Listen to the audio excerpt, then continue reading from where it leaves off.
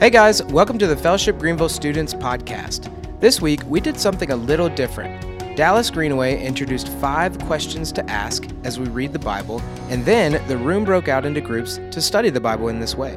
Follow along and use these 5 questions on your own to study Matthew chapter 11, verses 25 through 30. We hope you enjoy the message. We are in our Read Scripture series. Matt Dinsky kicked it off last week, talking about the different soils of our hearts and of our lives. And I think that was a great place to start, a great place to kick it off. This series is, for the next 3 weeks now, going to be a little bit different. I have been kind of teasing it and poking at it for really like 2 months now. But one of the things that you're going to find you want to do in this series is bring your paper Bible. If you did not bring it today, that's totally fine because I have some copies of the scriptures that we're going to read in just a little bit. But the reason this is going to be such a different series is I am going to talk like I normally do for the first little bit, for a few minutes here, and going to explain kind of what we're doing, why we're doing it. But then after that, you guys are actually going to stay in this room, split up into groups, and you're going to read scripture in those groups. And you're going to answer in those groups like 5 questions that are really, really simple, shouldn't take too much time to do, but questions that will help you dive a little bit deeper into what you're reading rather than just reading for the sake of reading.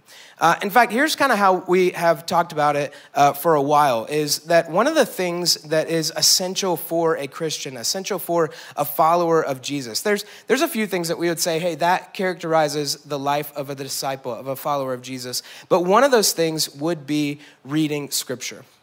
We read Scripture to understand who God is, to understand who He's called us to be, to learn more about Jesus. In fact, you could really say that we read Scripture to better know Jesus, to know the life that He has for us, and to then actually go from reading Scripture and live it out. But a lot of times I think what we do with the Bible is we do this thing called reading for information, where we read so that maybe we can win the next Star Wars or Bible game, or Lord of the Rings or Bible, or Harry Potter or Bible. Like there's so many different ones you could do with that, right? And that's good. Like it's good to know Scripture. Or maybe you read because it is part of a class that you have. I was kind of poking at homeschoolers. My own 4-year-old is now a homeschooler, okay? So I do it in love now. Before, it was not in love. Just kidding, it was. But we read to maybe make a good grade on a test, or we read because we think it's just something that we are supposed to do or that we have to as Christians. We kind of call that reading for information. But here's actually what I want to start directing us to and pushing us to and challenging us towards is instead of reading for information, I think we've been invited to read the scriptures for transformation.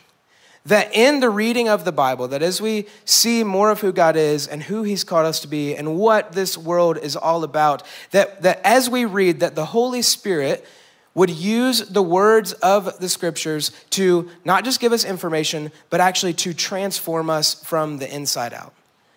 That when we read the scriptures, that we're confronted with how compassionate and loving and what a servant our Lord Jesus was as He walked this earth for 30-some years. And that we might be challenged by that, not to just, man, wasn't Jesus awesome? But that we would see, no, now that's how we're called to live. That we're called to live with that same compassion, that same care, that same servant's heart. That as we read scripture and we see people in the Old Testament, like somebody like King David, and we see the depths of his sin, that we wouldn't just take that in as information. Man, wasn't David a messed up guy? But that the Holy Spirit would actually start to convict our hearts and say, hey, yeah, David was a sinner, but you're a big sinner too. And that He might start to dig into, convict us of our own sin, and that we might start to live differently as a result of that. Or maybe on the other side, maybe you struggle with forgiveness and there's a grudge that you've been holding for years and years and years, but you read the scriptures and you see, no, actually, we're called to forgive. That's one of the biggest things that we're called to do as a Christian, not to hold grudges, not to hold things against people forever, but we're called to live in forgiveness. We've been forgiven much so that we can forgive much.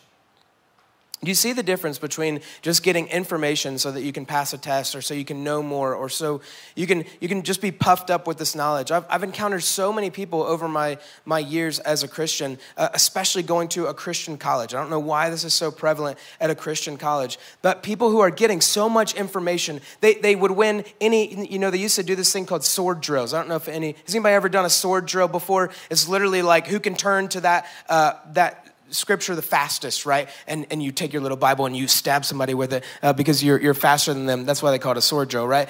But people who, they just get so puffed up with knowledge. Like, I know where everything is. I know what the Bible says. I have these verses memorized. I know all the books of the Bible in the order that they're in, but they do nothing with it. It's all knowledge. It's all information. That, my friends, is useless. It's useless. Maybe it gets you grades. Maybe, you know a lot. But that's not the faith that God has called us to have. Faith without works is dead.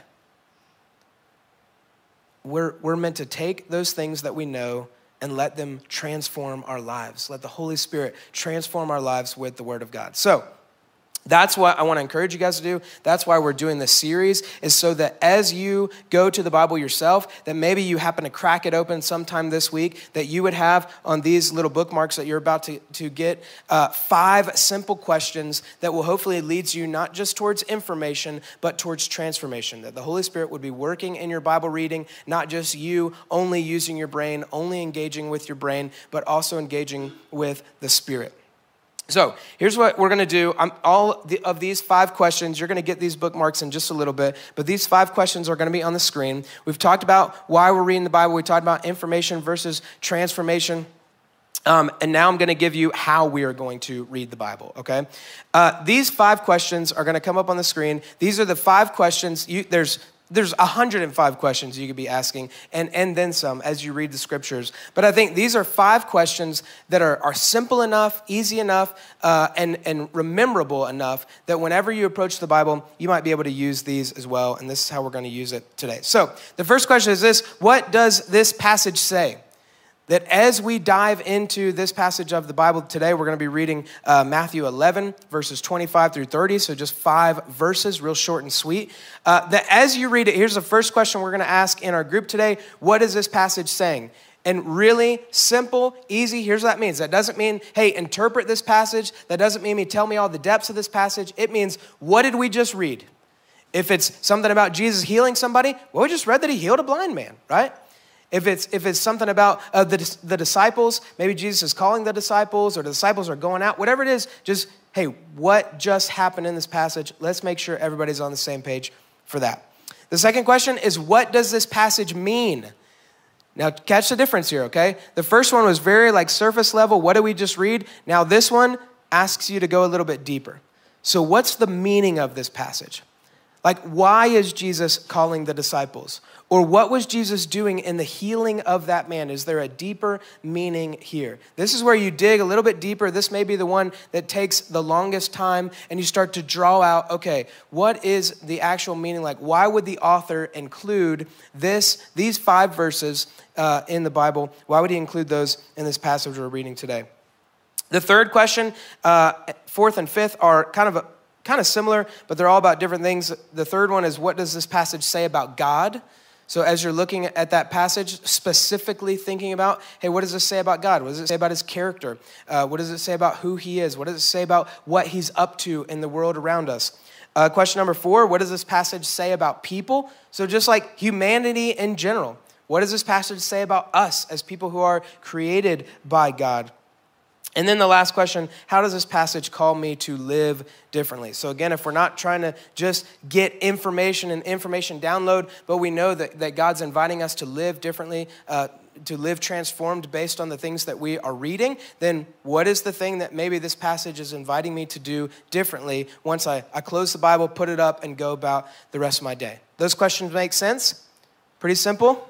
Pretty straightforward? Pretty easy? Perfect. All right, so here's what we're going to do right now. We're going to do what I've been talking about. We're going to actually read the scriptures.